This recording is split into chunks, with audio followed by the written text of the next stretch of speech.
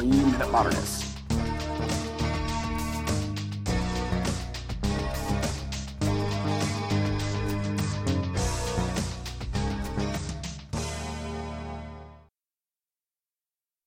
What is the line between music and sound art?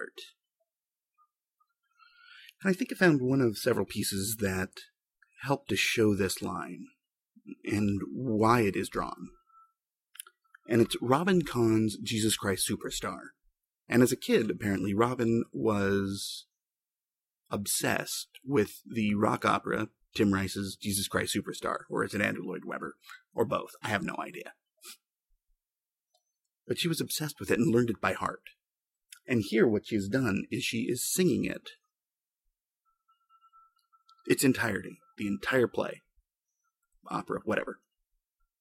But the thing is, she can't sing. And I think the key here is the separation between the music.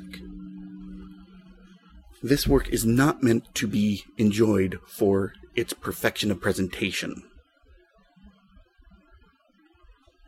or even for the content of the lyrics, but for the fact that she is presenting it in a context that has removed it from its theater and placed it within the realm of art.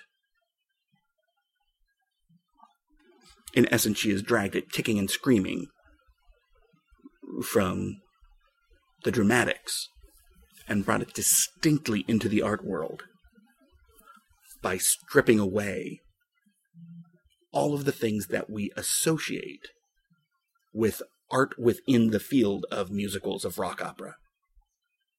All that's gone. All that's left is the lyric and her presentation of it.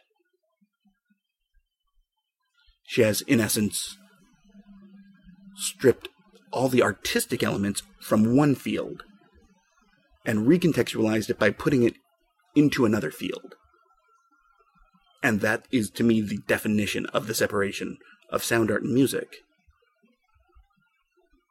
It is when you strip it down in the music arts and reconceptualize it within the world of conceptual art. And this does that beautifully.